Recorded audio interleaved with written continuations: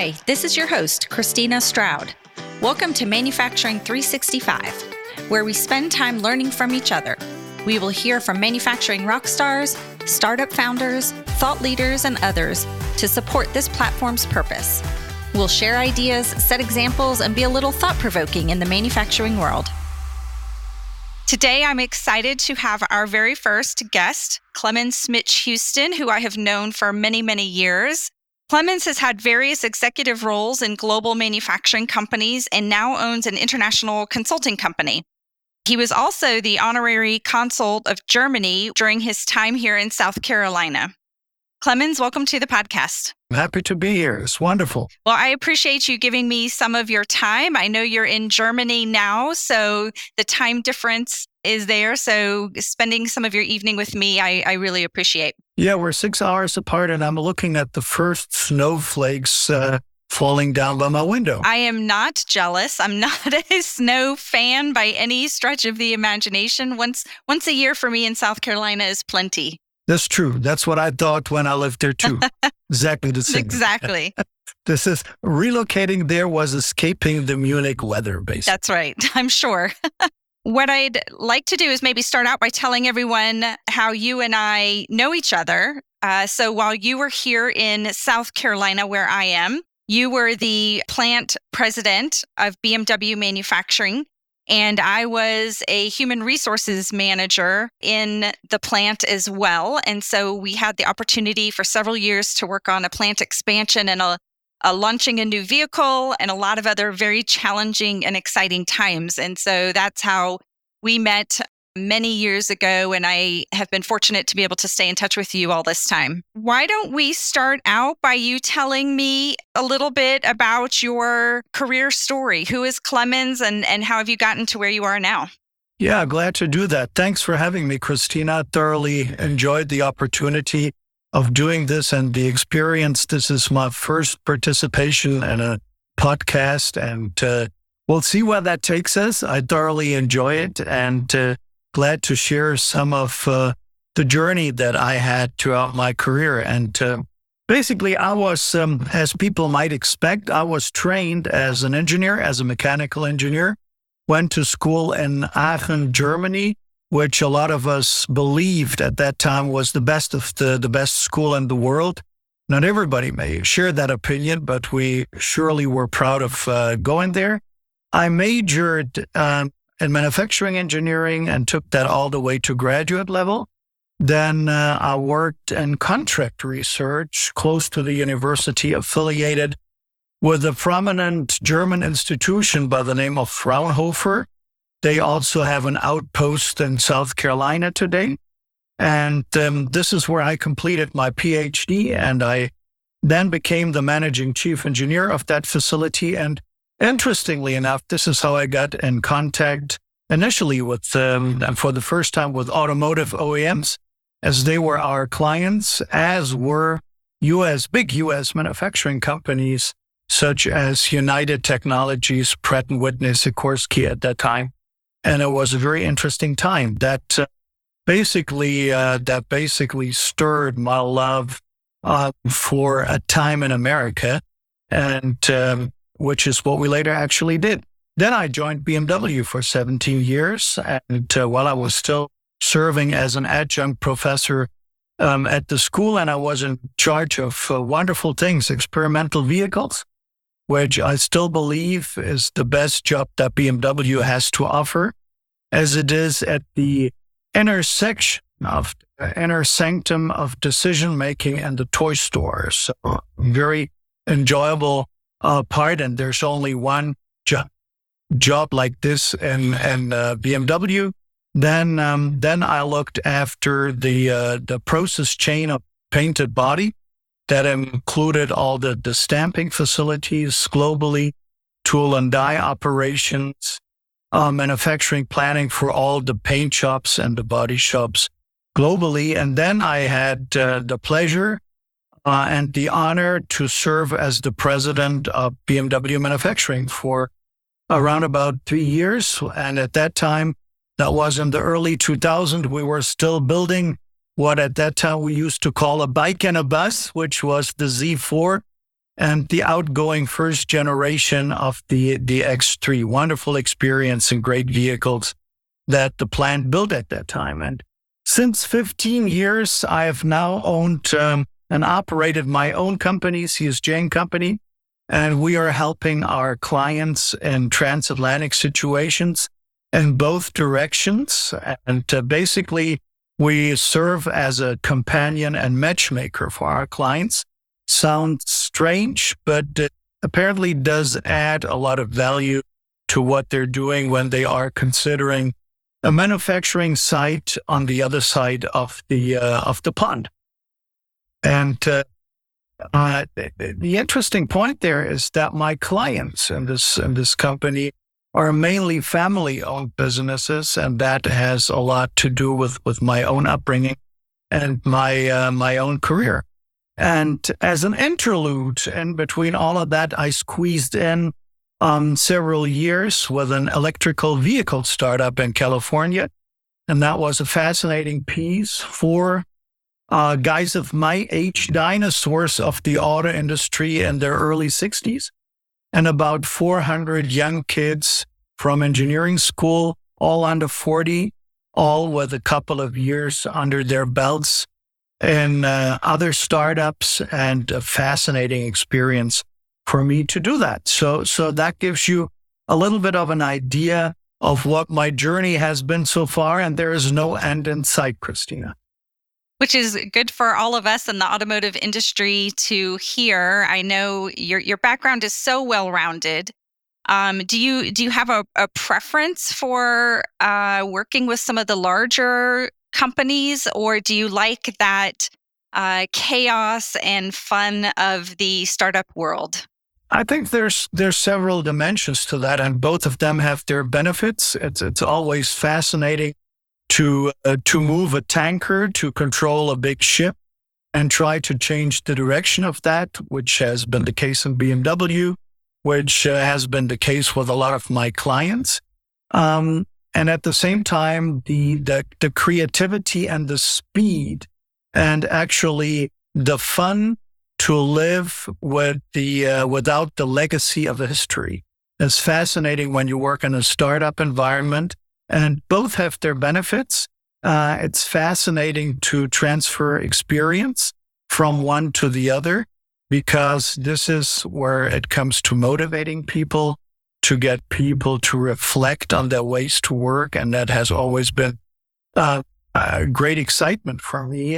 And so I thoroughly enjoyed that. But it's also another dimension, which is family-owned private businesses versus businesses and companies that are publicly listed, because the culture, the responsibility, and the style is fairly different between those two categories. And I have thoroughly enjoyed, I would say, sidestepping and migrating between the cultures and the styles of different types of companies. Does that make sense? It does. It does. And I completely understand. I spent most of my career when I was in manufacturing on the larger scale and growing the large companies, and thoroughly enjoyed it, but decided to try my hand at a couple startups and selling some businesses. It's a completely different experience. You use the same skill sets.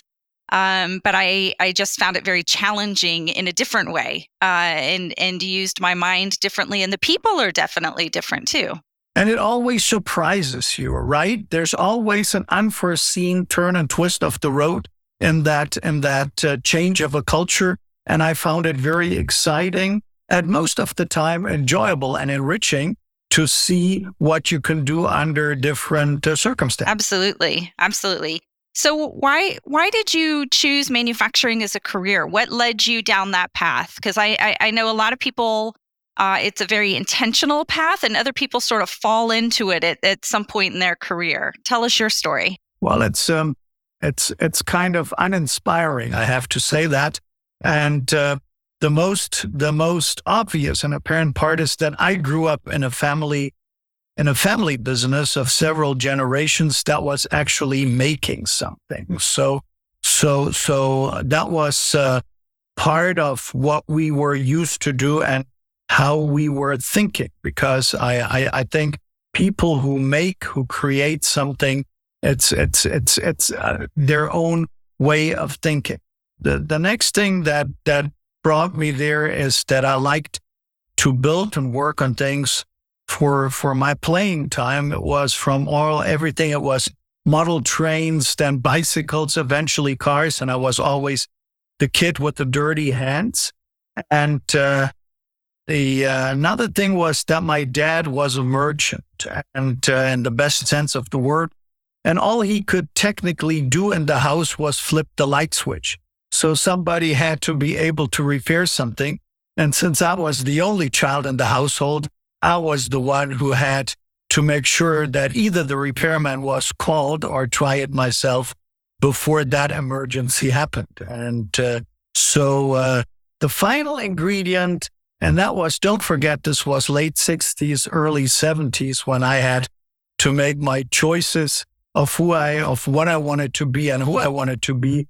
There was an engineer uncle who said that it was always a good idea and it was always a sound and safe job that you would find with this, and engineering would be a good choice for life. So all of that combined is what brought me to engineering school in the end. And so all of a sudden I ended there on day one of my undergraduate program. So it sounds like it was half intentional, half guided by the folks and the circumstances around you. It was more guided than anything. I mean, I was a naive kid, and I think it was a different way of growing up where it wasn't too much about your self-fulfillment. And I think at that time, even at late in high school, I wasn't the person who would have dedicated thinking to what I wanted to do. I just wanted to have fun. And this is basically the fun and the trust in the people who advised me were the key ingredients that took me there. It's fascinating to hear people's stories. I think I didn't know that about you. I had not heard that story before. So I appreciate you sharing it with all of us. I was not on a mission. I was not on a mission at that time. Not a goal when you were 8 years old.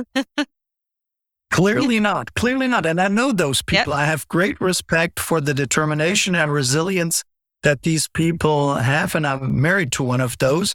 But that would not have been my cup of tea. I simply didn't see it. And even though I have to say, I never regretted going to engineering school. I think it was a good fit, but I'm by far not a good engineer. Great. So one of the challenges that a lot of manufacturing leaders have is balancing the technical with the people side in the manufacturing world and those working in manufacturing. Can you tell us a little bit about that balancing act that you've had and how did you manage it? I have to go back a little to that day one when I was starting class at engineering school, and because that has a lot to do with my later career track. The interesting thing is when I started school at college, there was a clear, very gross misconception on my side of the content of the engineering program. I mean, I had focused at high school, on languages. I was pretty fluent in French. I could speak and understand a little bit of Latin, and there was this English language that has always been part of me. But I didn't take anything like AP or equivalent classes in calculus or physics at high school. And the interesting thing, so I'm sitting in my first mechanics class, and I'm seeing the word sine and cosine on the board. And I'm thinking, what in the world does that mean? It's truly the case. I did not have any geometry at school, and I was completely unaware of what all of this meant. And it was a somewhat painful epiphany for me on that day. And then I really think it taught me a lot about resilience and persistence. to bite my way through all of that because I was completely unaware. And even more so, it told me to pick the right crowd. I needed to study with somebody and to go through all of that with people that knew this calculus piece inside and out, because I never would have had the energy to learn all of that myself. So I had to learn with somebody. And at the same time, I had to offer them something as well to create a win-win situation. And the trade was that they helped me with calculus and I had a car. And that was not normal. The 1970s in a German college town, and the school was not a campus university like you would have it in the US. The facility was spread all over town. And we permanently had to move from one class to the other by using the car. So I had the car, offered the transportation. They had the knowledge about calculus, and that created a good and trigonometry, and that created a good win-win situation, which carried me through this thing. And I really have to say, and this is when I realized that doing things with people was as important as understanding science and the technology. And so there's two things that I'm still very proud about and proud of is that the guy who really taught me all of that, one of the closest people that I teamed up with, is still a very close friend of mine today. And the other thing is what I learned in that part of resilience, and I'm still thinking I was extremely fortunate that I managed to organize myself in a way that I never failed an exam. So somehow I floated through all of this mess. And the fascinating piece was when I was in contract research, all of a sudden a client showed up and the boss said to me, by the way, all these folks have come from Ireland, and could you do the presentation today in English? And all of a sudden, I was the only guy that had the capabilities of doing that. And it didn't matter if I was a good engineer, the customer happened to be impressed by the language capabilities that we could offer and accommodate him from that side. So this is when I learned that what you think is a disadvantage for you may turn exactly the opposite way later in your career. And this helped me many, many times, the understanding of things that you were not thinking of in the first place. And I just happened to know those and could add them, could contribute, and could improve my position, my situation a lot by being able of this. And that helped me a lot. And that taught me that engineering, I always felt that engineering is a content piece where you actually talk about things and numbers and results, but it's also engineering is a leadership tool. And do you want to have an example for that? I was just about to ask for one. Perfect. Yes. Yeah. What I wanted to say is, and where I wanted to go is when I was leading people in big organizations at the plant, I always, and you know that I made it a point to walk around and talk to people all over the place whenever I had the time and the situation would allow for that. And the idea was when we talked about cars, we talked about making cars, we talked about the properties of cars and whatever. And these people, I had to lead them at the same time. And there was a clear reflection when they came to the conclusion that I was not giving them bullshit with the technical stuff that we talked about. They could trust me when they had to trust me in leadership issues, because there were always things that I had to say that they couldn't immediately verify. And having talked to the engineering stuff and having found a common base, a common foundation with that, they would trust me with the leadership that I had to, with the leadership subjects and things that I had to convey as well. And so I always thought that there is an ambivalence in engineering, which has a hard part and a soft part. And the soft part is the language conveyor that you use it for as a leader. And I think that helped me a lot. No, it sounds great. I do remember you walking through the plant quite often, and it does add your credibility. For you, I think it's good for the leader to talk to those that are working and doing the day-to-day operation. I think it keeps you in touch with the culture, and it builds skill sets on both sides. So I think that's terrific. What words of wisdom or suggestions would you have to an engineer who wants to move up within their company and start leading people, but they don't have that skill set yet, and they haven't done that? What would you recommend they do? Is it training classes? Is it mentorship? Is it, what would you tell them? It's all of the above. And I think you can learn it. You can make it a tool in your toolbox, but that's just the 101, the basics. And I think I would say you best benefit from a role model, from a mentor, somebody who actively lives what you want to learn, somebody that you can watch, somebody that would be ready to talk about this with you, and somebody that can be your sparring partner as you try your own luck and go out and do this. And the next thing is practice, practice, practice. Just try and do it. See what the response is. And people have never failed to let me know what they think.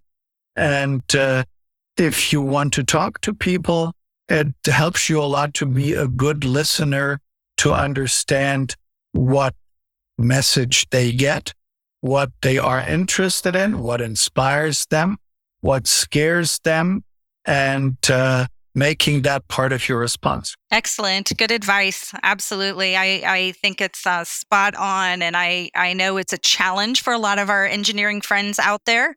But I think it's definitely doable with some intentional practice and experience as they progress through their career. It is. And it's not dangerous and it's not boring. So there's no reason not to try it. People are never boring. Dealing with people are never, ever boring, for sure. And people make the difference. Business is people. That is it appears very trivial, but it's a very profound truth. Business is people. I love that. Business is people. So one of the questions I wanted to ask, and I don't think you and I have ever talked about it, but at some point during your career, you decided to go international, which is a very big commitment to both your career, but also a commitment to your family as they're having to pick up their roots and go international. So what was that decision process? What sparked your interest? What was the reason you decided to do that? Very flattering very flattering of you to say that I decided to go international. International came to me, and there was no real asking about this. The question was not if and once you wanted to have a career in BMW, the question was only where and when. And I really thought that I have to say at that time I was young, I was curious, I was ambitious, and I loved America. So when they offered me the opportunity to do this, I was ready to leave the next day.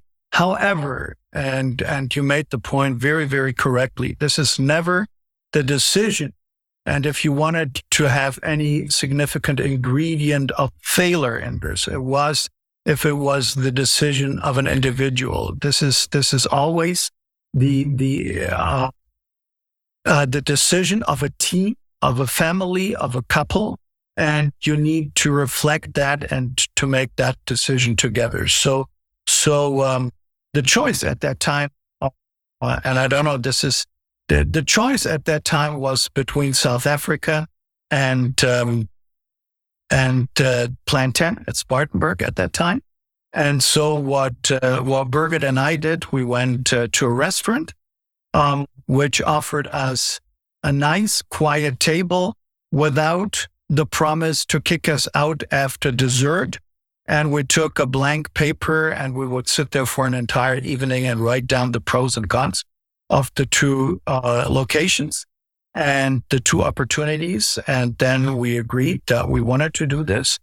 And our kids were small, were young enough at that time. What we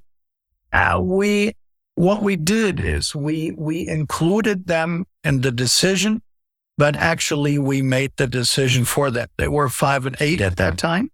And one of them had been in a German elementary school. The other one had his proud first day of school in South Carolina. And both of them, this is the interesting thing, as you know, we are the typical expats that come for 3 years and then stay and almost semi-return only after 17 years with a second passport. So everybody can see from that how happy and how successful the entire time in the U.S. were for us. I think the key to doing this in your life is curiosity, is you have to be ready to commit to this.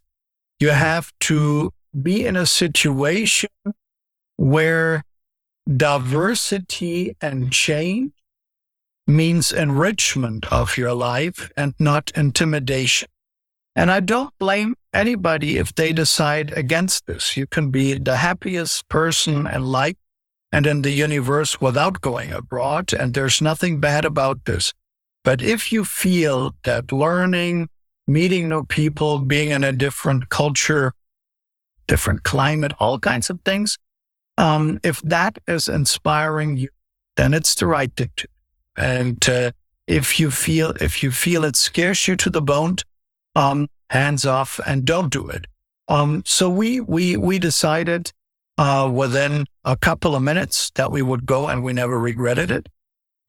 Did have a wonderful time in South Carolina. 15 years is what we lived in Greenville. And then we left for California, packed up the entire family, the dog, the cats, put them all on an RV and said, next stop, Los Angeles, 3,000 miles in 6 days. A wonderful trip with the entire family. All the kids that were grown by that time flew in from Germany, helped to pack up. And the downside of this is that we had hoped to downsize, Birgit and myself.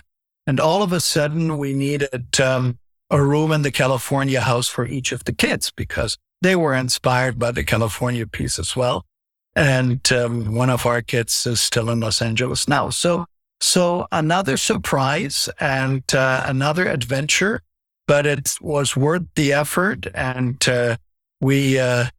we would do it again. And I know your kids these days are still sort of the global trotters around the world. They like to travel.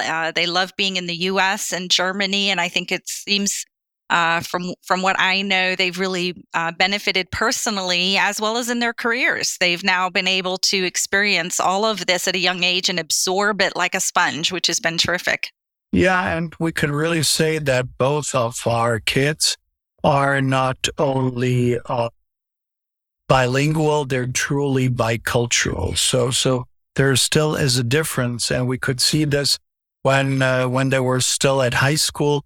And we would say, so you want to do this and this with your friends? And then they said, no, we cannot do this with our friends in Germany. We need to do this with our friends in Greenville because the circumstances were culturally different, and the other way around. And I think that made a very profound impression on them and as a very important ingredient that they have. There is a downside of that as well, that kids realize more than parents, which is we have roots in Germany that we come from. And if you ask them who they are, they would say we are 40% German, 40% American, and 20% nothing. And they miss those roots, or they claim to miss those roots. And it's something that we often talk about. And I think you need to address this. And they what we realize now is that they look for very down-to-earth friends. They're friends with kids who stayed in the same zip code, and they're very jealous of that. And then they have a lot of friends that grew up internationally like themselves, because these are the ones who understand the absence of roots, and pretty much the same that Army brats have. And I think that applies to you as well to a certain extent, doesn't it, Christina? It does. I grew up all around the world. I think one of the benefits kids have today is the social media. They can keep in touch with folks and friends that they make, sure. and it's a little bit easier than when I grew up. We wrote letters, and you eventually lost touch. But I absolutely agree with you with roots. When people ask me where my home is or where I grew up, I don't really have a good, solid answer to tell them necessarily. Yeah, that's exactly the point. And but you have something else, and that has a different value, and both of them need to be in balance. That is, I think, what matters in the end. And I'm also so amazed by distances don't count for our kids anymore. It's only the time zone. What time zone is my friend at? And then they set up some social media contact, and they team up with people from all over the world. I always love to listen in when they're at home and they set up their video piece with people from all over the world. And that's just fascinating. Yeah, that's really amazing. Makes the world a much smaller place. And I think when you're traveling like that, that's a definite benefit. I always tell manufacturing folks, if they have the opportunity to go international and it works, to please take the opportunity, because not everybody has that chance. But it does have to be a family decision, and it does have to make sense for all of the members, not just some of the members. Very much so. But imagine how much has happened. I mean, what we just talked about. And when I look back, when I was in my early teenage years, it was an adventure to take the train alone and go to the grandparents. And that was a 2-hour train ride, and it was an adventure. And today, they look at me like I'm coming from Mars when I tell them that story. So funny and so true. So Clemens, I know we're coming to the end of our time. Can you tell us a little bit about what you're doing now? What I'm doing now is, as we mentioned before, I have a consulting company, and I do funny things. As I said, there's people who want me as their companion on a journey as business owners, as people that look for inspiration, as people that need to grow a business, as people that are expanding to other continents. And actually my niche, my very, very small and personal niche in business, is actually talking with other people, connecting them, being the matchmaker, and being a companion on a journey. And I do this as a member of several boards of companies. I do this through projects. I do this through finding the right talent to help other people and companies at what they do. And so there's a variety of nuances in that, but basically, being of help for people who look for their growth in the business and in their own experiences. Some of them are younger, some of them are older. So I'm working, and again, I grew up in a family business. I know how these families tick. I know how their thinking works. I know what the values are. And again, that helps you to speak the same language. It all comes back to this thing, being in touch, communicating with one another, and speaking the same language, and doing that. And that keeps me excited. That keeps me energized. And apparently there's no end in sight for what I'm doing right now. So you've used the word companion and matchmaker. Can you give us an example?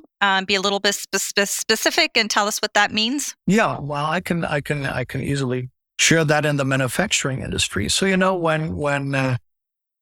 when we were together in BMW, so like 15, 20 years ago, the OEMs in the automotive industry were in the US and just starting to go to China at that time, and their big suppliers had joined them, the Bosch of this world, the Contis, and all of those folks. And then later, and that goes until the very day of today, is the Bosch and the Contis of this world decided that their suppliers also needed to join them, and they went. The Bosch tier 1s and tier 2s already are family-owned businesses between 500 and 5,000 associates, and they are mostly family-owned, and they're mostly located somewhere in Europe, not in the main metro areas, but in the countryside. And all of a sudden, they said to those people, if you want to deliver to our plant in Sindelfingen, you need to deliver to our plant in Fountain Inn and cater to that plant. And all of a sudden, these companies have to decide, how do I do this? How do I get there? What do I need? What is the business plan? And they need a master plan for that transition and expansion. And this is where we come into the game and help them create that master plan, help them to adhere to that plan. And then as we execute the plan, meet the right people, meet site searchers, meet lawyers, meet accountants, and whatever they have to meet state representatives, and we travel with them and we simply help them. There's people who do not feel comfortable with the language. So just making them feel comfortable on that journey is what we do, and that eventually they make the decisions. I'm not the decision maker, but we give them the right foundation to make their decisions. They decide for a state, they decide for a site, they build the plant, they buy the equipment. And the question is, do they buy this? Do they lease this? Do they buy it in America? Do they buy it in Germany? Do they buy it in Switzerland? Then they need people. And the question is, are those subsidiaries that they set up, is this going to be a replicate of European mothership, which means that the head running the operation will be a confidant of the owner, and which means the first line of management has to be local? Or do they want to say, I want an American company, which means the president, the CEO is American, and then you need to bring in expats to run the expertise on the first line from the mothership, and these kinds of conversations. What is a better fit for the culture of the company? What is bringing more successful in the particular environment where they're going? All these kinds of questions, and that is a long journey, and it doesn't end with the plan starting. Then we look for additions to the business, and there's several companies that we already have helped to set up the second expansion of their plant in the US. And we do the same for American companies that are trying to buy or start something in Europe. And so that's a bi-directional service that we offer to our clients. That sounds really exciting and right up your alley, to bring in the international piece and the manufacturing piece, the people piece. So I'm quite impressed with your decision. I think it's terrific, and I know your clients must really enjoy learning a lot from you, as you are their companion and matchmaker in their business decisions. I'm a happy camper. I'm a totally happy camper at what I do, and I've been very fortunate that several of the owners of these companies have asked me to join their family boards and help to work on the strategy for the entire operation that they globally own. Well, life is too short to have a job that you're not happy in. So I am thrilled to hear that you're enjoying the new challenge. So true, and I do. Good. Well, Clemens, I really, really appreciate your time. This was a fun and interesting time. I always learn something new when I spend some time with you, so I appreciate it on a personal and a professional level. You're one of my kind of mentors in life and in business, so it means a lot that you would be willing to come on and share a little bit about your story for the rest of the world to hear. All of what I can say is the pleasure has all been mine. Thank you for joining Manufacturing 365 today. Please be sure to subscribe to our podcast so you don't miss any future episodes. I welcome you to reach out to me. My contact information is listed in the description of each episode. Also, you can check out my company at group928.com or through LinkedIn. I'll see you soon.